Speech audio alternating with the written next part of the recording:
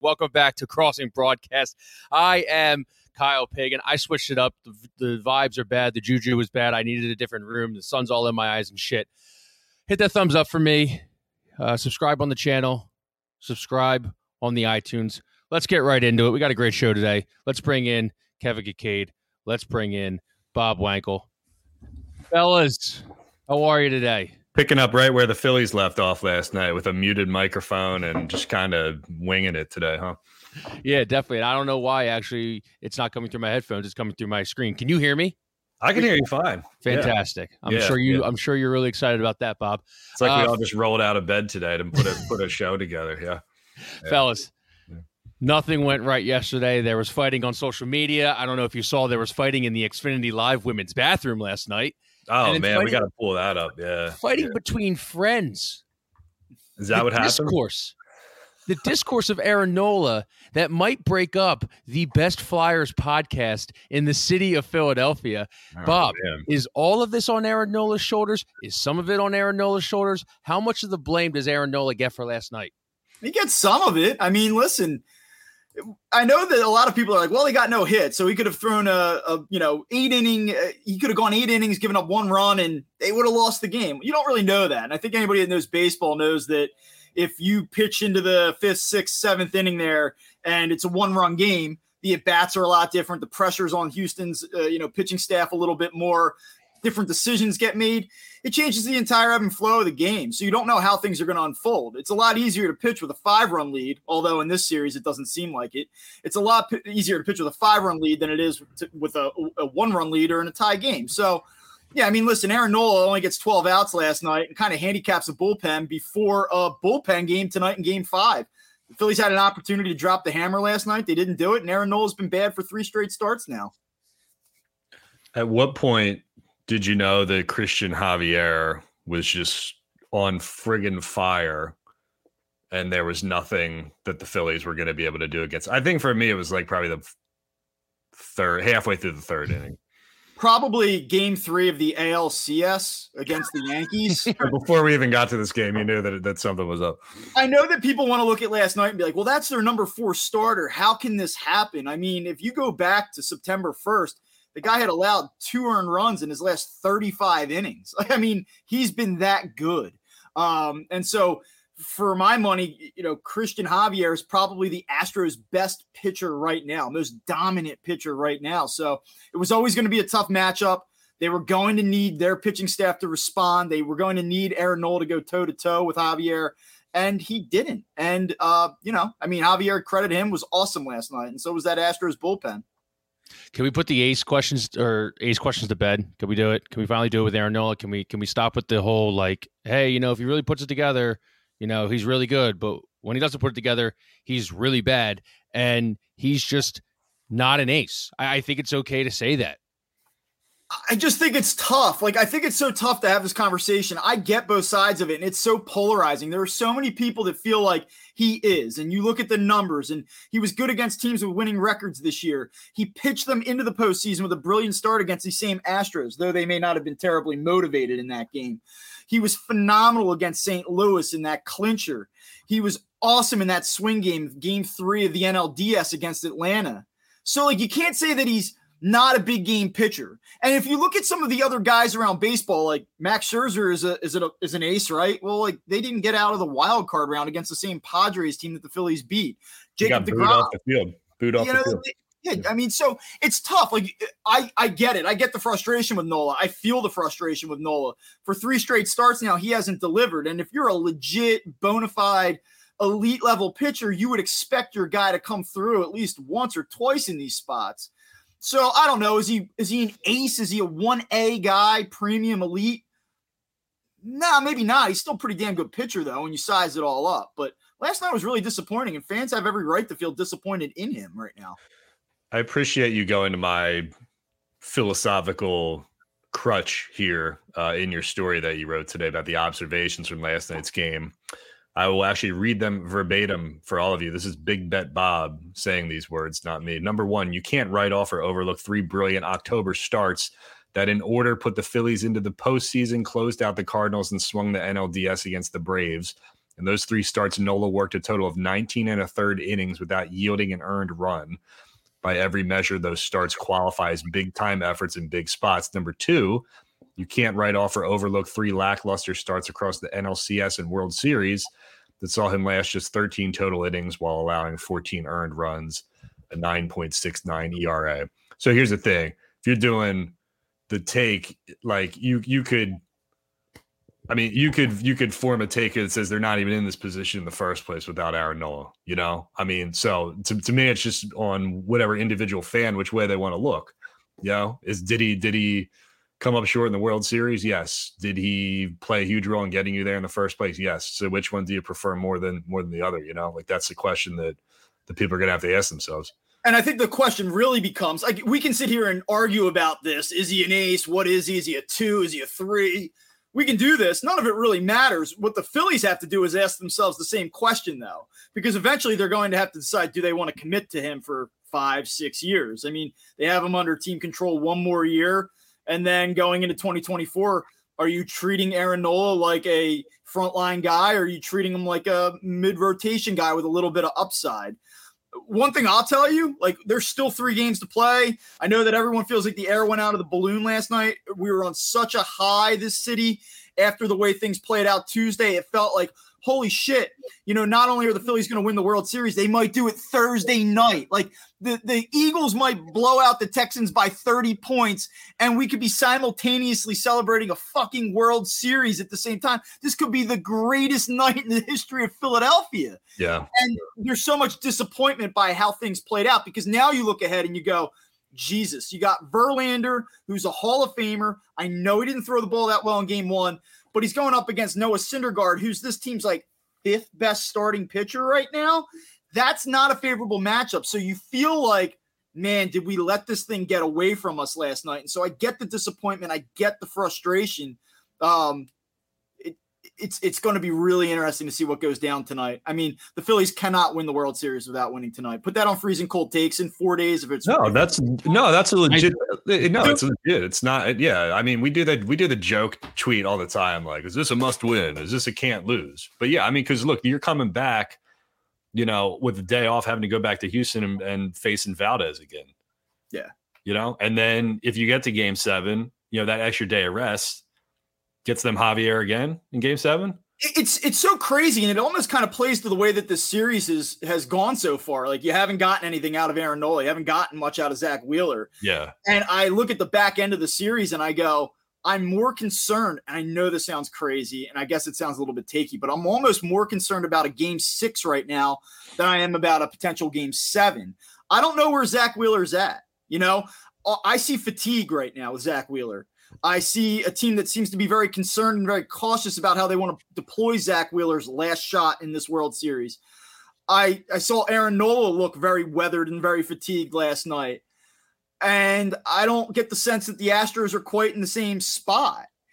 The way that they swung the bat against Framber Valdez in Game 2, I'm concerned about a Game 6 matchup. If they get to 7, knowing that they have Ranger Suarez, how well he's pitched, how the moment doesn't seem to overwhelm him, and they have maybe Aaron Nola in a piggyback spot if they needed him on short rest, I kind of like that matchup, especially against Lance McCullers. I don't think Lance McCullers is what people think he is. So I like the Game 7 matchup, but Game 6 scares me, and that's why tonight I look at it and I go, you have to have this.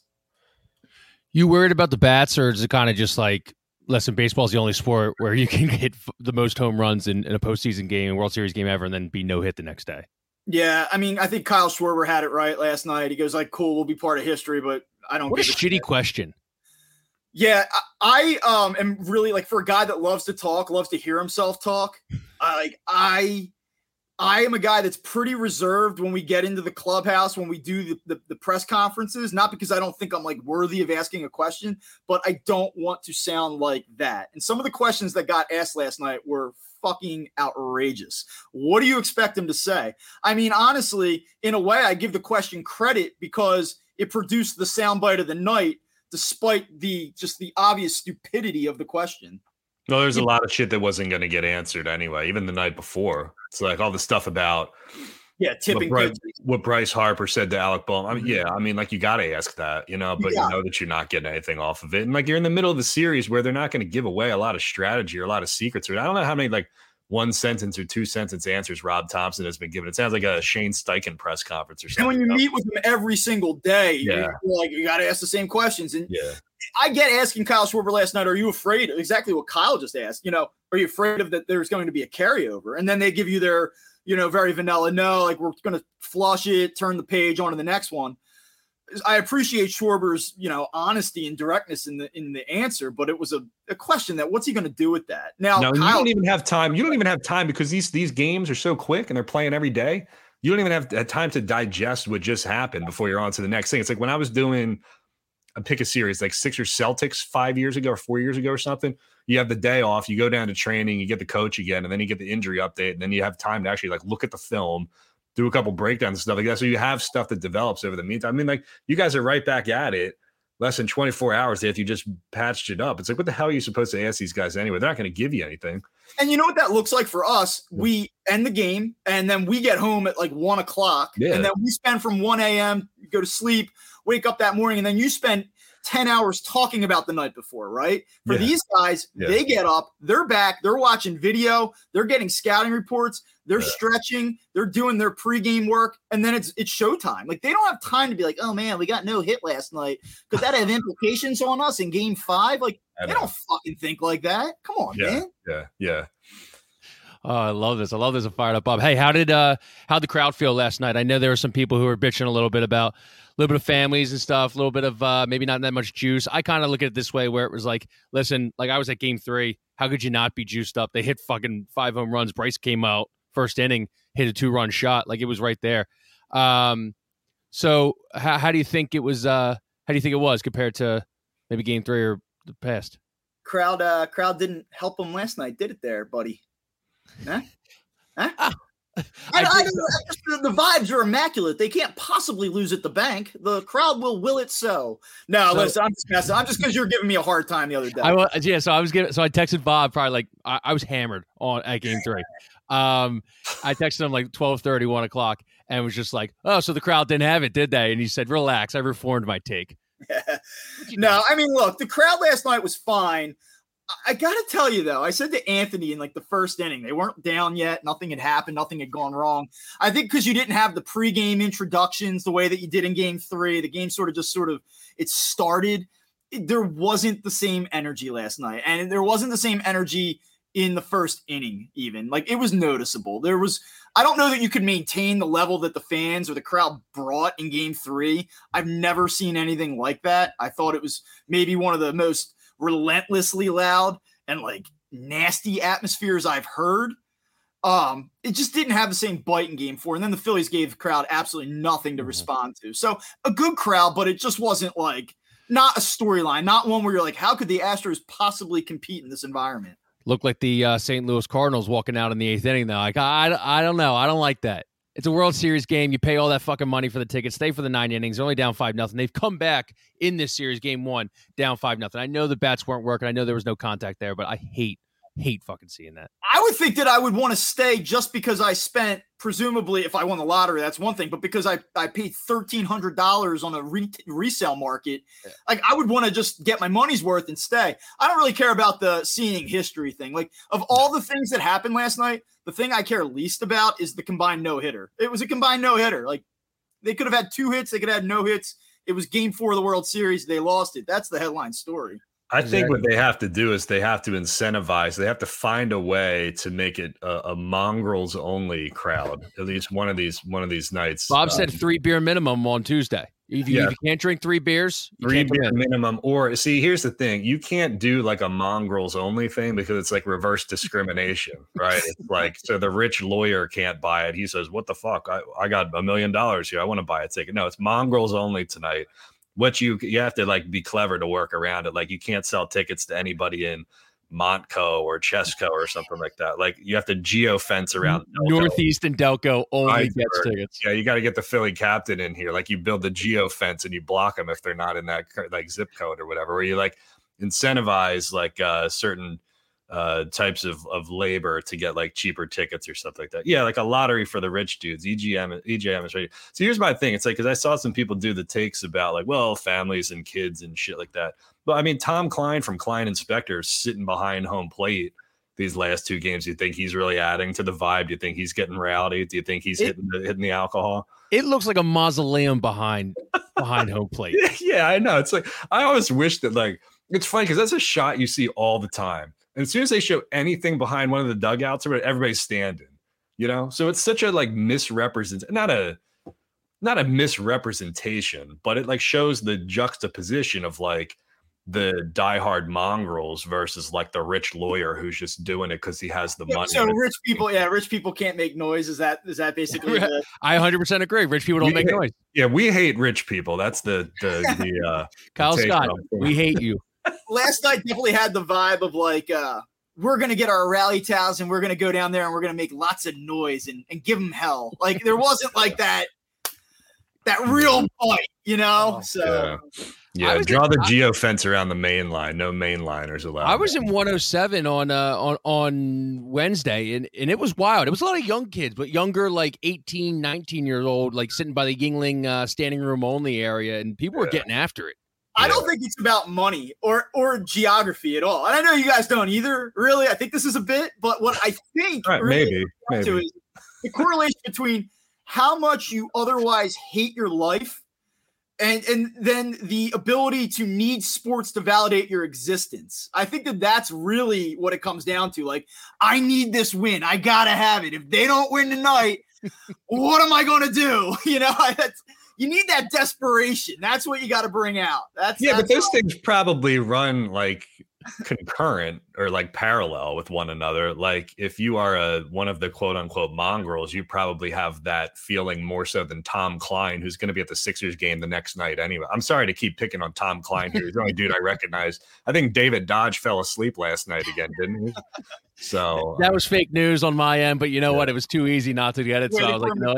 Is that what you did? See, I don't know. I don't know if the lawyers are capable of being mongrel. I know a mongrel lawyer or two. One that is not worried about getting a little bent up out of shape and starting some shit. But yeah, I mean, it looks like a crypt behind home plate. I really think we need to get some young fresh blood in there. I mean, they finally But can we talk about? No, they should put Miles Teller behind there. Here's the thing, though, and I want to make sure I make this distinction because when we were talking about the gatekeeping and the Emily from Doylestown thing, it's like there's nothing to prevent like a mongrel who won the lottery from turning around and selling his tickets for like $10,000 at the same time. Sure. Now they probably wouldn't, but what we're really talking about here more than anything is capitalism, right? You know, as Bob slides across the out of the screen, I'm sure, but that's what it is. It's like you get like the heart of all of this is like the system. You know what I'm saying? Like, if this is how we're going to sell tickets and this is how we make it available to people, like these things are inevitabilities, whether we like it or not. Tom Klein here during June or July when they got swept by the Cubs. Well, that's my point exactly. You know, and I'm not like one of the gatekeeper types because look, it's not like any of us were like super into the Phillies over the last 10 years. Like, you know, we had these discussions with Bob in the summer where Bob was like, I don't buy the fact that like this team sucks. This team's pretty good, you know? So we were wondering why, like we kind of ruled that out as a thing. But I'll give you this like quick example. One of the things that they do in Europe in order to like not price out the mongrels is that they put a freeze on like season tickets. So if you're watching, like pick a European soccer team like Bayern Munich or something, like they'll have premium seats where you can pay any amount of money for. But then like there's entire sections that they have where they keep those at like 20 euros a ticket, you know? So I think what I'm saying here is that we need right? Like, how much does it really matter between game 3 and game 4? Like, it's not like the fans that were crazy in game 3 got outpriced in game 4, right? Like, that makes sense. I don't know. Well, I think my pre-sale tickets only let us get game 3. So I wasn't able to get game 4 or 5. Okay. So maybe I was like a couple guys who had like the Sunday package or the 15 game package, you know, not really the rich guys, but like, you know, enough that you can afford it. Okay. Still, you know, got a little bit of, I can still, you know, I don't have arthritis in my elbow yet where I can't wave my, my towel around anymore. You know, standing up and standing down doesn't really hurt the knees. Like it hurts some of the olds behind the home plate. Yeah. Good point by Philly fan there, by the way. Klein, he says Klein doesn't go to Flyers games because he's currently suing them. Well, I mean, that's true. I don't think that would preclude him from going to a game if he wanted to. But yes, he is representing Jim McCrossin and Sal Raffa in their lawsuit. So they have retained Klein and Spector. You could also just scale the fence like those two kids did yesterday and get in for free. This is a great thing. I'm currently arguing with somebody on Twitter right now because he says the media is desperate for content. I'm like, dude, it's the World Series and the Eagles are 7-0. I assure you that nobody's desperate for content. There is content like oozing out of Philadelphia pores right now, right? I mean, like we had so many viral videos come out of Game 3 that I just listed 10 of them on a friggin' post, right? They all could have been individuals. What's that complaint in reference to? What are we grasping at here? Oh, I don't even want to get into this. It's the Angelo's story, the Angelo's pizza story. Okay. Which I've got a problem with the Inquirer and how the Inquirer went after NBC Sports Philadelphia, but I need to refine that take before I deliver it. Look at you. I've got a little bit of a problem with how the Inquirer went about that. Yeah, kind of coming in on the tail end and like chastising everybody else. Interesting. Yeah. Do you want to elaborate any? Let me think about it, and then maybe at the end of the show, if I'm ready, I'll deliver it. Okay. Yeah. All right. Can we get the video? By the way, can we pull up the video of the women fighting in the bathroom? Yeah. Do we have that readily available? Craig, it's on the Twitter. Okay. Kev, you should be just so proud of the one girl in the Schmidt jersey. Just a beautiful rear naked choke to start it off. Yeah, she tried to take the back. I think I saw a couple underhooks there trying to. Yeah, and then for the girl in the white to just reverse it. Yes, look at this. Now she's trying to get the leg over. Once you clear the leg and you got full mount, she should drop the phone. Look, she's got her phone in her hand. You got to drop. They both had their phones in their hand. So here we go. So here you got a rear naked choke right here. Yeah. By Schmitty. Yeah. White reverses it. Yeah. A good reversal. You got to get the legs over top, and then see she's in side control right now. But a great overhand right with the phone in the hand. Leg. Yeah, see how she kicked her left leg out there? She gets full mount. Now she's got to drop the phone and just drop vicious ground and pound. Drop everything. You got to throw elbows. So many characters. You got the guy that's peering into the girls' room. You got the woman sitting or standing on the toilet right there. This girl goes Iverson step over both of them. She's like, "Fuck this! I'm out of here." Oh my god! Now, Kyle, have you reached out to see if you could get the backstory on this, or is that something you're working on right now? I just don't think I care enough to. I think this city is eating itself right now. Like this city, like if you go on, Craig, you could take that off. If you go on Twitter, if you go on social media, like I'm talking to my friends and I'm like, our fucking Slack channel, like I'm ready to just jump down someone's throat. Like I'm fucking chomping at the bit. Like last night pissed off a lot of people. Look what you did, Aaron Nola. Yeah. I mean, this feels like an Eagles. It feels like an Eagles bad Monday loss. I do feel that you have a little hate in your heart. Like your text message at 1 a.m. the other night towards me. Like I think you have an issue with me because I think it stems from the fact that every time I'm on this show, you fight this internal fight. You know that I'm good content on the show, but then I have all this editorial say and request when you try to take my comments out of context and blast them all over Twitter. I mean, I know that's pissing you off, and I know that you're holding that against me. But I mean, if I wanted to work for NBC Sports, I'd work for NBC Sports. If I had to get editorial video direction every time I post something. Here's the real question: when are Russ and Anthony going to kill each other? Like, when is this going to boil over to just like poking each other a little bit until somebody says "fuck you"? Like, I kind of get the sense that they don't particularly like each other. Yeah. Ant said he sees him as a brother, and then Russ quote tweeted saying, "Well, that's one of us." So that's when I thought it was going to get a little hairy, but I guess it didn't. Yeah, I mean, Anthony always like comes at him with the, just the youngster, like he sons him. Like he's basically saying, son, you don't know what you're talking about. Like he basically puts him in a headlock and gives him a noogie. In this tweet. It's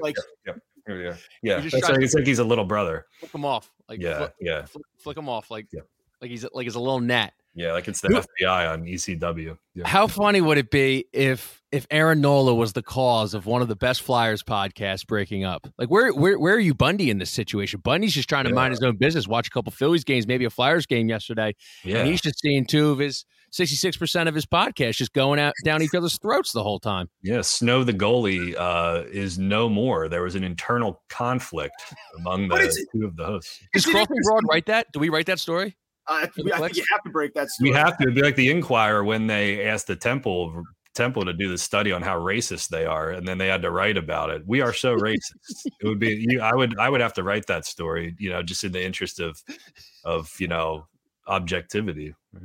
What are you saying, Bob? I think if you look at that tweet, it's an interesting tweet because I think it actually sort of encapsulates the argument about Aaron Nola. Like, you have Russ out there thirsty as hell for Phillies interaction. He leaves in shame. It's like remember when Bob Costas, when it was the Chicago Cubs, to the heavens, asking a dead relative for forgiveness. And you're like, it would be he would be disgraced. It would be Rush Joy and Kyrie Irving both disgraced in the.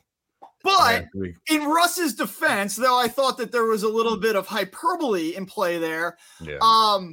Anthony did this whole like Aaron Nola is the greatest pitcher of all time thing, and we've gone about it back and forth in Slack, and he wrote a piece, and people have just been waiting to pounce on him, and this was a pretty good time to do it. So, and when he wrote that story originally, I monitored the cesspool shithole Facebook comments on that story, and they were very negative. Most people disagreed with Anthony, a lot of LOLs and a lot of like emojis and stuff like that, and of course that one guy probably accused me of being a lib again for like the 1000th time. So one guy on Facebook, no matter what we write, I could just write like Aaron Nola pitched 5 innings today, and he would respond and say, "You're a fucking liberal."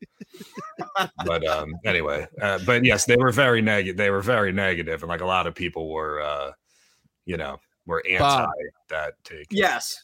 When you guys are down there, are you sitting next to each other?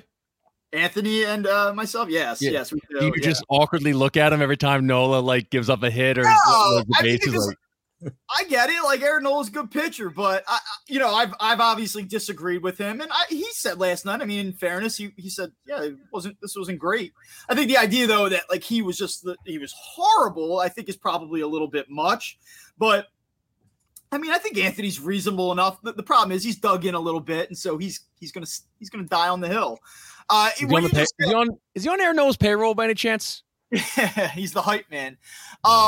It's funny though, Kevin, what you just talked about with the Facebook comments. It reminds me of the Brandon Lee Galton. It's like his pinned tweet. It's like, guide how to comment on internet articles. 1, read the headline, optional. 2, do not read the article. 3, start typing your comment. Yeah. And like that was me today. Like, so the headline says, observations, no hitter doesn't absolve Nola of blame for Game 4 loss, I think was the title. But if you read the article, I'm like, listen, there's a lot of different blame to go around. It's just that, you got to look at this. He hurt him last night, regardless or independent of what the offensive output was. And I thought, as you read, it was pretty balanced. I took both sides. I looked into them. And people are like, move on to Game 5. Turn the page. Stop being negative. Yeah, stop it. That's my favorite. Stop it. Yeah. I'm going to do a listicle. I'm going to do a listicle with the 10 dumbest responses we get on social media outside. Number 1 would be stop it. Like if you read, we influenced how the Phillies play or something. If you read that article, like the only response or pushback I would say might be legit is like, take a stand. Like I was a little bit too down the middle, maybe, but that's all I did. Like these people. Do you ever wonder? Corny shit. It's corny shit. I was arguing with a sandwich the other day. yeah. What? But you won. You won. Yeah. I did win. So at the end of the day, who's the real winner here? Yeah, top 5 sandwiches that Bob is going to defeat in arguments coming up. A Reuben, a meatball sub, club, a BLT. Yeah. See, here's my favorite Facebook response. When there's the post there's also a blurb that has like a little bit of the story in it. I take it from whatever part of the story that I think is relevant. They read that and they think like that's that's the story, or that's like the whole story. And then they say, well, don't forget about this. I'm like, no shit, man. Like that's only a snippet in the story. Yeah. Like I literally wrote the point that you're arguing back to me about. I know a lot of the journalism business. I wouldn't even say the journal. Well, yeah, I mean, in the greater journalism business, like you could really sum it up perfectly by saying like you can lead the horse to the water, right? But can't make it drink. Could you imagine if we actually did news that mattered? Like we actually like wrote for the New York Times or like Imagine how they feel when people don't get their shit. They're actually trying to do something real. We write about we read about if Wawa jinxed the Phillies yesterday. Yeah. People are like, stop it. That's yeah. You know what we have to do? Wawa didn't jinx the Phillies. Obviously. What we should do, we joked about this in Slack, but now that the maestro is departing, like here's the funny thing, because half the people on Facebook still think that Kyle is running the site. Kyle hasn't been running the site for like 3 years now, right? So I think we have to do an FAQ on the site explaining what Crossing Broad is, because people don't get the satirical, sardonic, snarky kind of thing. They're like, what kind of journalism is this? Like, well, it's not journalism, really. That's the whole point, you know. So people obviously are unaware of this. So I think we got to do an FAQ and pin it to the top of the I was doing a beer luge out of a Lissio's Bakery hoagie roll the other day, so we should just put that on the frequently asked questions. Be like, is this the same Kyle that used to run the site? No. Is the bearded guy Kyle Scott? No. And that's the other thing, they don't know which Kyle. I always have to specify which Kyle, you know. I'm like Kyle's not involved with the site anymore. What do you mean? I just read a bunch of his stories. Like, no, that's the other Kyle. Like, yeah, so it's obviously Ben Davis's kid Kyle. I think people have to kind of have to understand, like you said, like there's a level of snark, right? There's a level of expectation of what you're going to get when you come to the website. Yeah. Like, you're not going to open up a Crossing Broad article and get, it was precisely 8:23 p.m. The twilight of Citizens Bank Park's. You might get one from Ann. The twinkle of the floodlights at Citizens Bank Park dawned on Bryce Harper's Victus bat, and with one majestic swing, like. But people but here's the fundamental thing, like.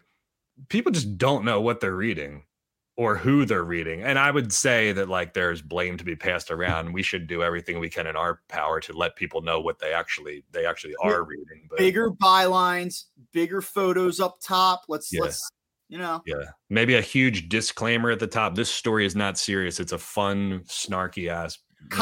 Disclaimer, Kyle Laskowski or Kyle Scott does not live here. He does not work here anymore. You just pin that to the top. Yeah, the maestro is no longer here, you know. Everybody keeps emailing him all this stuff. Here you go. If forward be anything. If no one asks about Kyle Scott for 6 straight months, we'll bring back the comment section. Yeah, how about that?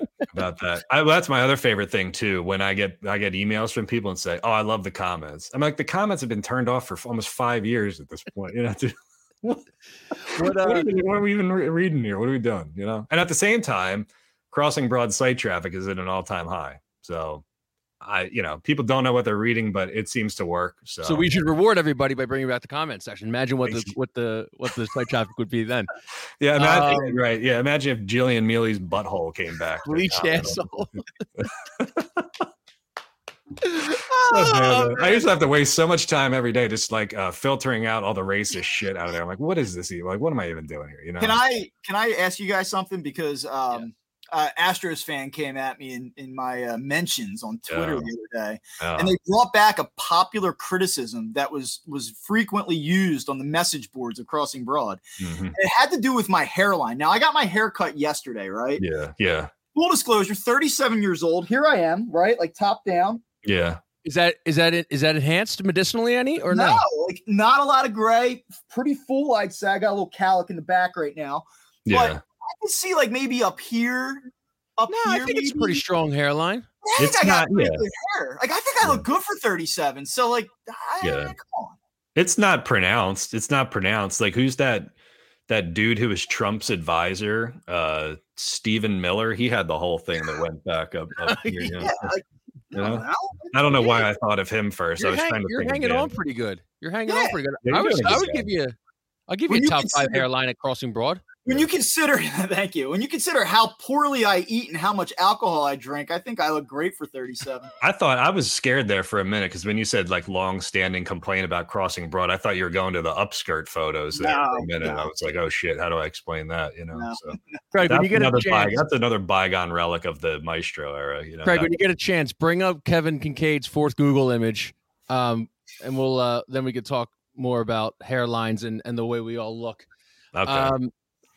Do I know which photo this is? We used it we used it for a YouTube thing, and I've never seen this before, but it looks like you build bombs on your off day. I don't know why this ranked so highly. Yeah, it was like an Instagram post, I think. I drove. So this is actually a funny story. I'll talk over it while Craig pulls it up. I went to there I am. Yeah. Look at that background. Look at that sky. That's greater. It looks like you just bombed something. It looks.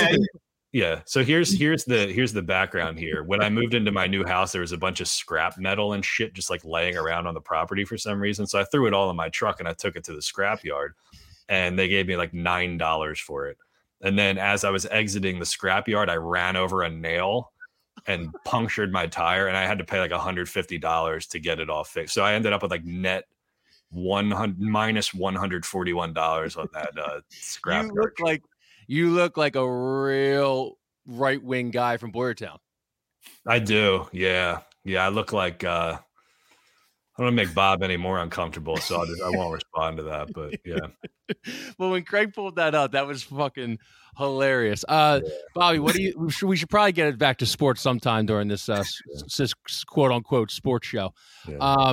What do you think about the no-hitter, the asterisk on the no-hitter? I mean, it was really something, I guess. I don't like the no-hitter. I don't like the combined no-hitter. Combined no-hitter. If Javier went the distance, I would have, you would have almost said, wow, like I saw history. I think the combined element of it is just something that's pretty inconsequential. I mean, I guess if the Phillies did it, and I mean, if the Phillies threw a combined no-hitter last night, I don't think that would be the story. It'd just be that they had a 3-1 series lead. Yeah. It does nothing for me. Like, I got to witness history last night as a baseball writer. You're not going to tell your kids about this one day? Oh, God, no. But that is interesting, though, because like you look at it and you break it down, and there's some other alternate angles and everything. I don't know if we have video of it, Craig. Sorry if I didn't get it to you. But like that ball bounces over the base in fair territory. Yeah. So that was something I think we both retweeted or put out there today. And I don't know. I mean, like, listen, I saw a lot of people say, like, it's crying over spilled milk. It was foul. It was fair. There was an argument. It wouldn't have changed the game anyway. And that goes back to what I was saying earlier, which it could have absolutely changed the game. If Kyle Schwarber hits a double there, Brandon Marsh is probably standing on third base. Potentially scoring. That ball was going to kick off. Yeah. I mean, it kicked off. So, I mean, yeah, I don't know. Like, I'm not going to – you know what I'm not going to do? I'm not going to sit here and say that umpire blew the call. Like, that's a bang-bang play. I think he got it right. He may not have. I mean, it's pretty inconclusive. The rule is really weird where it's like if the ball hits before the ump, you're not allowed to challenge it on the MLB reviews. But if it hits further down the line after the ump, then you're allowed to challenge it. So they weren't even allowed to challenge it, the Phillies. That's a weird. Yeah, like I don't think that this is like a balloon call that cost the Phillies a game 4 win or anything like that. But yeah, I mean, it was a huge maybe the bank gets into it. Maybe Javier's a little, rattled a little bit. We don't know. I mean, Hoskins probably strikes out, but sorry, couldn't go a show without getting a Hoskins barb in there. The coolest Hoskins right now is Jamie in the household. I mean, she's just buying beers for everybody. She bought 100 last night, 50 in game 3. I mean, that's like $1,400, $1,600 a beer. So shout out to so why do I have people saying like there's supposed to be a limit on how much you can buy at the stadium? You can only buy 2 at the stadium. We ran into that. We had 4 guys there on Wednesday, so we had to go in groups of 2s to go get beers and stuff. So how is she able to just buy a whole thing for everybody? Because she's Jamie Hoskins and she'll give them $600. I think. I really. They just think so. She's like, I'm just buying a bunch for everybody. I'm Reese Hoskins' wife. I can like, okay. Whoa. She's Jamie Hoskins. She's her own independent. Oh, for fuck's sake. Yeah, I get it. I know. You know. No, I did see some. I did see some people quote to it. It was like Reese Hoskins' wife pays for beers. Like she's Jamie Hoskins. You're right, guys. Well, right. Okay. People don't. By the way, real quick, people don't understand the context of why those things are said because you're talking about a Phillies game, right? If I was talking about an Eagles game, I would say Zach Ertz, right? If I was talking about the United States women's soccer team, I'd say Julie Ertz's husband versus Zach Ertz's wife. Like, you get it? You talk about the respective arena that you're currently in. I like that. Anyway. I like that. Right down the middle with you, Kinker. Yeah. Always. Yeah. Always. What was I was gonna bring up this other story. Oh, yes. Okay. So Bob is making connections and building bridges here because he shared a post the other day from Nick's window cleaning and power washing. A guy was looking to exchange services for World Series tickets, not the same services as Susan Finkelstein 12 years ago, but he wanted to do a power cleaning and washing job in exchange for World Series tickets. So we put the story up on the website. Somebody saw the story on Crossing Broad and they hooked the guy up with tickets. Yeah. Crossing Broad cares. Yeah. That's what I'm saying, man. We're not just a snarky sports blog. We connect people in the Delaware Valley. Someone's getting their house power washed for the next 10 years. And is it 10 years? Someone's going to a Phillies game tonight. Yeah. That's what he said, 10 years. Yeah. And it was cool. He reached out to me, I guess because I had the tweet up. I didn't do the story. You did. Yeah, you didn't do the story. I wish you would have reached out to me. He can come just do my. He can do the floor of my apartment. You ever do some power washing, Pagan? No, it doesn't seem fun. It takes a while. It actually takes a while to do. It's not like you just spray a bunch of shit with a hose, right? You got to seem gratifying though. Yeah, it is gratifying. It takes a while though. I mean, you got to get like every square inch. You know, it's not just like, oh, I'm gonna get the house wet. You know, like you got to get in there. You know, you got to get the right nozzle. You're gonna get 25 degrees. You're gonna get 40 degrees. You know, you're gonna get the straight on. You know. Yeah, and I mean, like, listen, this guy was really cool. So when he reached out, he said, "Yo, I want to come do your windows and power wash your house for free. Thank you." Oh. And I probably won't take him up on that. Why? It's an awesome offer. I don't know. I mean, nice thing to do. Like, I don't need to get my house power washed because I sent out a tweet, you know?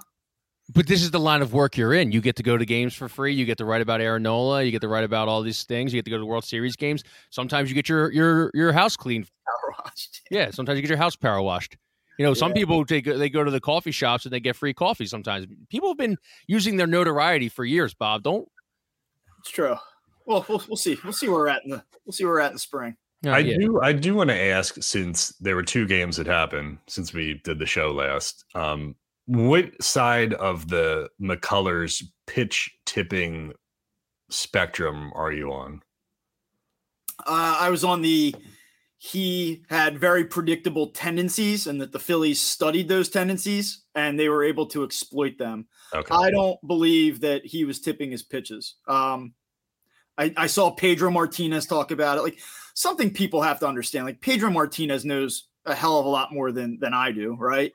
And a lot of writers. I mean, the guy's a Hall of Fame pitcher, but he doesn't know in that instance what's really going on. He can only speculate. And so his guess is based on the hand placement and the kick that, they were able to pick up on it. The Phillies aren't going to give that up. Did they know what was coming because of where he was at? I really don't believe that. I don't believe that. I think that they just knew what his tendencies were and they were able to exploit them. So did you guys see? Well, okay. So here's the background, right?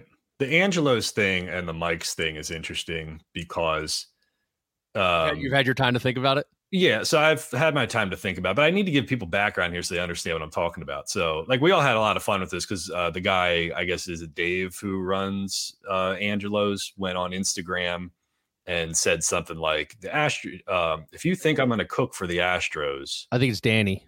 Is it Danny? Okay, all right, I'm sorry. Double D. What did he say verbatim in that first Instagram? It was just like an Instagram story, right? And he said, like, if you think I'm going to cook for the Astros, you're crazy or something. Like, you're crazy. We said no to them, right? Yes. Was that the verbatim? Okay, so I think I have it right. And so, like, it was funny. Like, okay, they're not going to cater to the Astros or whatever. I mean, at face value, at surface level, it seemed like pretty obvious that, like, okay, he doesn't want anything to do with them, right?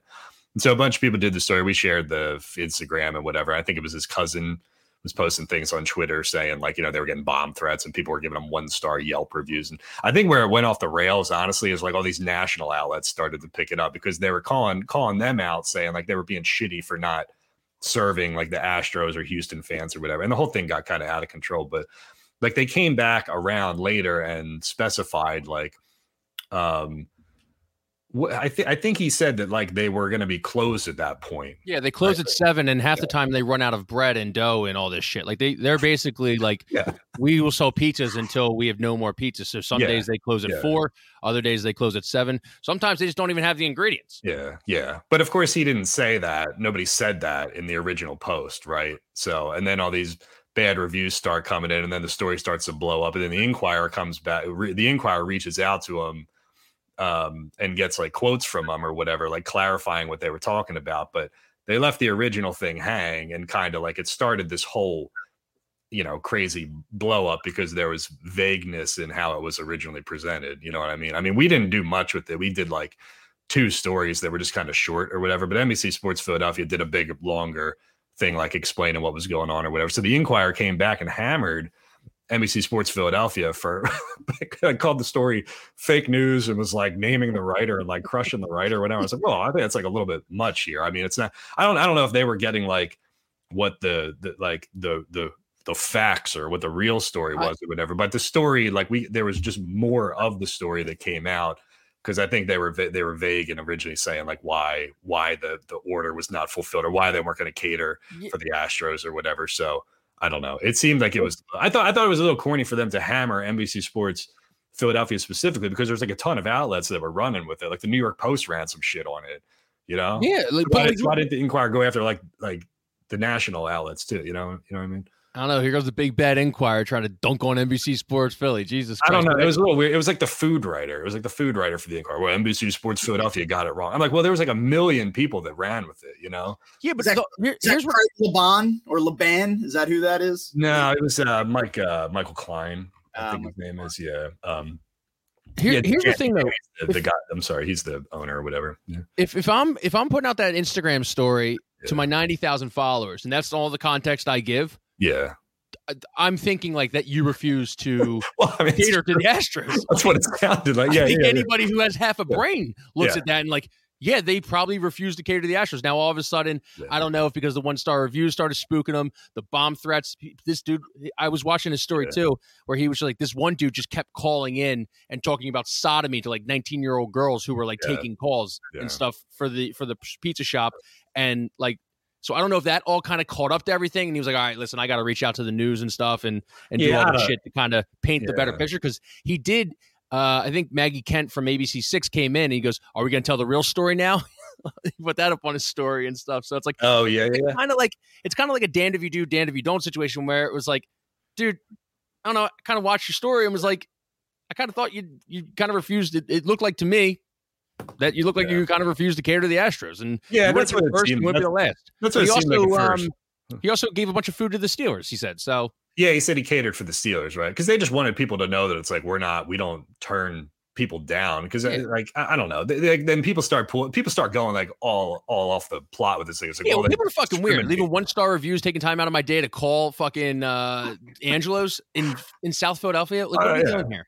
Yeah, I know. I mean, the thing just got so out of control. But the reason it got out of control in the first place was because there was very little information to go off of. I mean, like, yes, of course, like we could have called them or NBC Sports Philadelphia could have called them. They did call Mike's, the other place, and asked for a comment, and that guy didn't respond to them. But the whole point is that I just thought it was corny for the Inquirer to go specifically after NBC Sports Philadelphia named the writer of that article when there was like 100 media outlets who did something on the Angelos story. Why are you going after them specifically? NBC Sports should write a rebuttal. Well, they won't because they're corporate and they're informed to not reply to those kinds of things. Like if somebody came at you, if the Inquirer went after you and said Kyle Pagan did fake, I welcome the challenge. Like I would fucking rip him a new asshole. Yeah, I mean, like I don't even know where their headquarters is anymore. I'll probably go to the old Philly Inquirer, stand outside with a sign until someone came down and met me, and they're like, "This is an apartment complex, dude." Yeah. I don't know. I'm not sitting here like accusing like Angelos of like lying or anything. I would never do that. But I think because it was so vague, the original thing that contributed to like, the national outlets started to. If it was just like us and like another local outlet that did a fun whatever story about it, no big deal. And then if they came back and said, "Oh, just to clarify, like this is why we did it or whatever," okay, I get it. That wasn't in the original Instagram post, but I think it was just because it blew up nationally, and then they were like having all these people come back at them like that. It like intensified the need to come out and say, "Yo, this is why." We didn't fulfill the catering request or whatever, So. Life comes at you fast. One day you're taking shots with Miles Teller, going to the World Series. Another day you're, being called every name in the book. I know. That's so stupid with the Yelp reviews and everything. Like, who in their right mind goes to they've never been to this friggin' place before. Imagine if a place in Houston didn't give the Phillies, what do they eat in Houston? Shitty barbecue? Shitty barbecue. If they didn't give the Phillies shitty barbecue, then we all went to their website and started ripping them. Sounds like something that we would do, actually. Yeah, I would actually. That would be on my docket. Yeah, I'd be like, I'll take this. But I would actually lead the charge. Well, maybe, but it would just be kind of like a bit. Like we wouldn't really give a shit about like Bob's Barbecue in like Houston not feeding the Phil. I wouldn't accuse them of like discriminating against Northerners or something like that. You know what I mean? Like the shit that I was reading on there was like, you got to be kidding me, So some of the reviews were funny. One guy was like, "I ate here 2 weeks ago. I've been in the hospital every day since. I thought I just should tell my story. My friend has too." So by the way, there's funny. I get like these Google updates or whatever, and apparently there's this one company in Fishtown that I'm the only person who's ever reviewed them on Google or whatever. So everybody apparently sees that one review, and it's like once per week I get like, your review is making a difference. Everybody's looking at this review, and I go check their I go check their like Google page or whatever. I'm like the only person who's reviewed them. Good review, bad review? That was a good review. They did a good job. Yeah, somebody, a family member. Puked all over my truck, and they cleaned out my truck and got it detailed and everything. So I gave them a 5-star.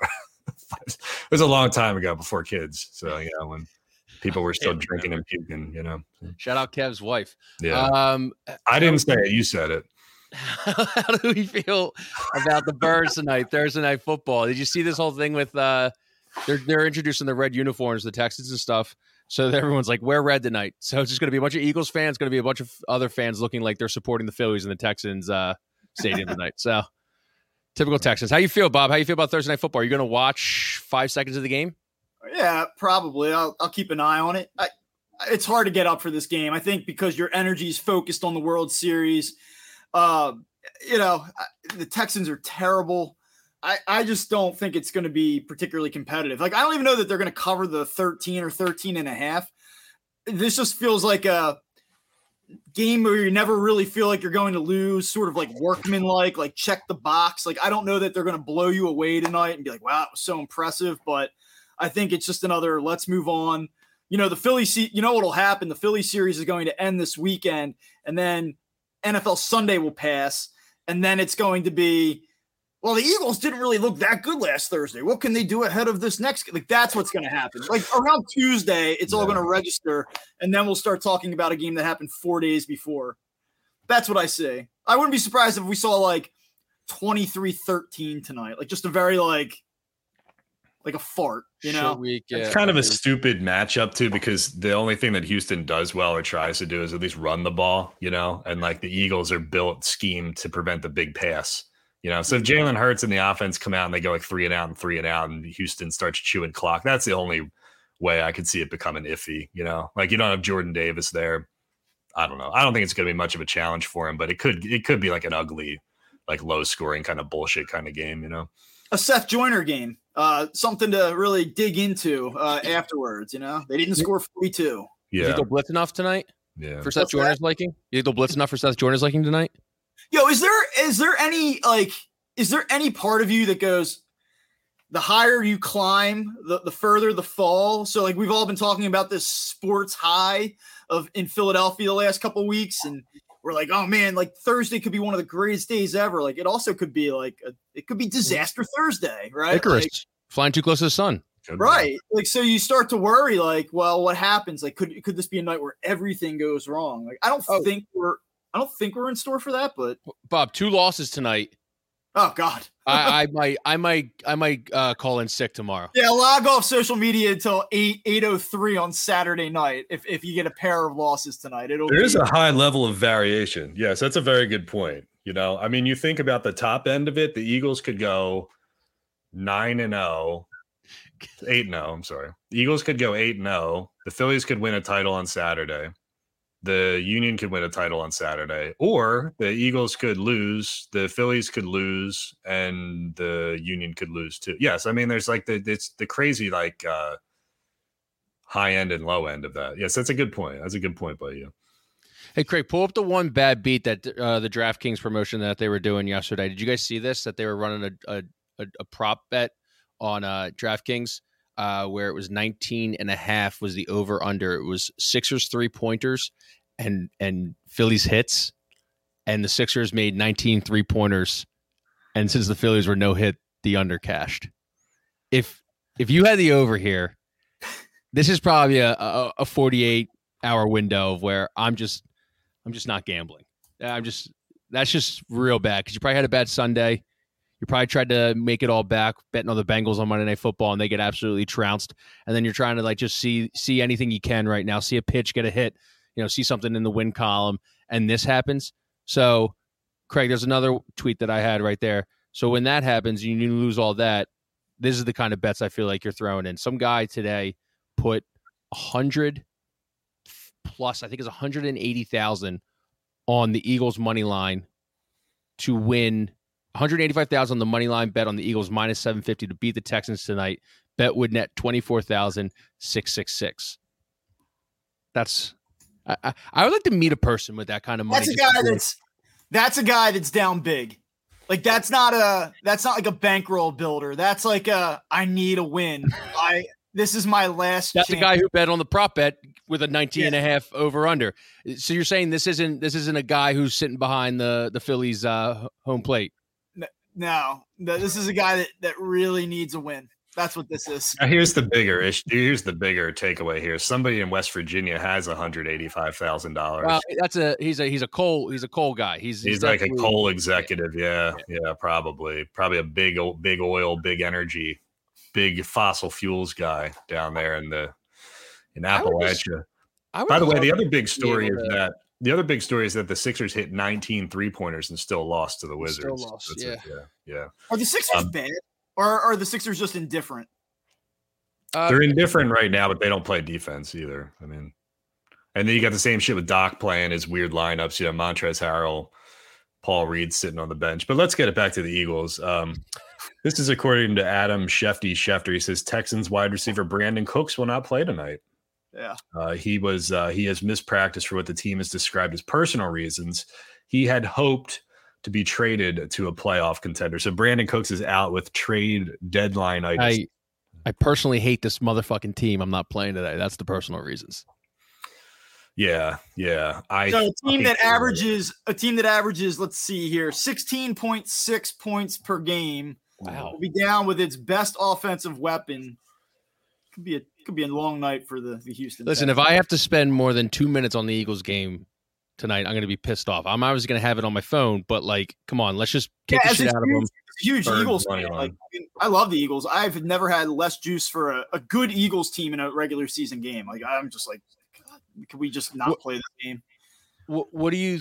Oh fuck! There was something I wanted to talk. Oh, how do you feel about the whole? It's on WPHL 17. So if you don't have Amazon Prime, you can get it locally, unless you're Kevin Kincaid, who has YouTube TV, but PHL 17 is not offered in the package and doesn't have Amazon Prime. Well, that's why I waited to cut the cord, because all the Union games are on PHL 17. So if you cut the cord and you went to YouTube TV, you wouldn't have been able to. You would have had to watch them on the team website or whatever. So, but yes, I now either I have to get an Amazon Prime login from somebody in order to watch the game tonight, or I got to do the free trial. So, damn. Tough times in the Kincaid household, Yeah, it's gonna be interesting to see, the kind of the fathers, how they're gonna the old folk are gonna navigate today between the Eagles on Amazon Prime and between the Phils. All right, Bobby, thanks for coming on, bud. Gentlemen, we'll talk soon. All right. Kev, you got anything else you want to do? A Union minute? Oh, sure, man. Yeah, they're in the Union minute. They're in the title game. They're in the championship game, man. MLS Cup. They had an amazing come from behind win on Sunday night. You were watching, man. I watched the game. First game I watched all year. Yeah. They scored 1-0. New York did. damn, they fucking put 3 goals in. It was awesome. Yeah. So cool. I actually was like, I got hyped like off the couch at one point. Yeah. The crowd was great, man. They sounded great on TV. And like, I was feeling like, oh shit, is this another like Philadelphia team favored, like playing at home and going to choke? Like I had like thoughts of Andy Reid versus the Tampa Bay Buccaneers in 2004. Like, surely this is not happening now. But they're fucking resilient, man. They came back and banged in 2 goals in like 2 minutes or something. And then they added an insurance goal. Like you never see a Philadelphia team do that in general, you know? I mean, they're just like, it's just clicking for this team, man. They went out to LAFC earlier in the year and they got a 2-2 draw and they played really well out there. So they're underdogs in this game, but I wouldn't rule it out, man. It's a special team. Yeah. Yeah. If they draw again in regulation, do they do 15-minute overtime and then PKs, or is it just overtime until golden goal? They do 2 15s, like added extra time, and then you go to PKs after that. Yeah. It may come down to that. I don't know, but hey, good for them, man. I just it's funny how that they have their best year ever, and the Eagles are like 7-0, and the Phillies are in the World Series. You know, but I mean, yeah, you could have, if you're one of those people who like soccer and baseball, you could have 2 Philadelphia teams. If the Phillies win tonight, you could have 2 teams win championships on Saturday. How So you that's feeling? fucking incredible, you know? How are you feeling? Are you, if someone's out there like, well, do you know what the line is? Well, soccer lines are a little weird because there's 3 outcomes, you know, so they're a little lower than they normally would look. I think LA was like a -140 or something like that, which is okay, you know. Would you put some shekels on the Union if you're a betting man out there? Yeah, or you know, you can. The good thing about soccer betting is you can do double chance. You can take like a Union win and a draw and put them together, or you can do like a thing where if they win, you get your money. If they draw, you get your money back. Like it's called draw no bet. Yeah. So I mean, there's some interesting things to do. Methane says the Union are +295. Would you be comfortable putting a little shekels on that at its regulation time, or do you see this one going to overtime? Because that's probably a regulation line, right? Yeah, I actually like the over in this game. I don't know what the line is right now, but I like an over 1.5 or an over 2.5. These teams have played to a 2-2 draw and 3-3 draw last time they played, and LA likes to attack, but their defense is just okay. So I honestly, man, these are the 2 best teams in MLS. I don't know how often. I'd actually be interested in somebody going back and looking this up. How often in all sports, hockey, basketball, baseball, whatever, do you have the 2 number 1 seeds from both of the conferences play each other? Like, it can't happen that often, right? I don't think so. I feel like the Super Bowl, they usually don't have the 2. It's usually the top 2 seeds always make it to the Super Bowl, and then whoever makes it out of the other conferences, who it does. Obviously, this year with the Phillies being the last team in, that's not the case. But yeah, so no, it'll be cool. Maybe I'll tune in. But it seems like a lot of goals. I mean, what the fuck? I mean, you're sitting there waiting for look. If the Phillies win tonight, they go back to Houston. They go back to Houston 3-2. I mean, you're probably chomping at the bit, like just like nervous ball of energy on Saturday, right? Okay, turn the Union game on. You know, I mean, that is true. Why the hell not? You know, so yeah, they're doing a watch party down at the stadium now. So, prediction for tonight, Phillies. I don't know, man. I don't know. Syndergaard. Look, they hit Verlander in game 1, but I don't know if I trust Syndergaard. You know, 9-8 Phillies. 9-8. I think it's going to be a game to remember. I think it's going to be like a 1-run game. I'm not going to give you a score prediction. I think it's going to be like a 5-4, or a 4-3, or like a 6-5 or something. I don't know. I want to feel good about it, but I don't. I'm feel kind of nervous about it. No, I mean, it's okay to feel nervous. I think a lot of people are feeling nervous. A lot of tight buttholes, a lot of anxiety in that stadium, a lot of energy in that stadium. Listen, if you're gonna bring your kids, tell the wife no. The kids stay home. Bring your good buddy. Bring your buddy that's been there for you your entire life, when you were up, when you were down, your best friend, maybe a coworker that you like. If you can't drink more than 3 beers, you're not allowed to be at the stadium tonight. We need some energy today. Yeah, we got a dog. Attaboy, EJM. If you're scared, get a dog. We got to get the mongrels in the house. Yeah, we need the mongrels. We need the trash can. we need the guy in my section that had the no cheetahs allowed sign. The guy who was wearing the Alec Bone Wichita State jersey and stuff, running up and down the hall or running up and down the stairs as he hit the home run. We need that kind of energy tonight, CBP. And I think, I don't know. I feel like when the Phillies are back into the corner, when Philly fans are back into the corner, they're just going to scratch, claw, bite, do whatever they got to do to win. So hopefully that team's just like that. So that's the broadcast. Thanks to everybody. Hey, thanks to Thanks to, I almost said Dave, but Dave's not behind the ones and twos. We got Craig behind the ones and twos today. Thank you, Craig. Yeah. Thanks, Kevin Kincaid. Thank you to Bob Wankel for coming on. The next time we talk to you, we'll be planning the motherfucking parade for the Phillies and for the Philadelphia Union. Oh, man, I can't handle it. You heard it here first. Jinx.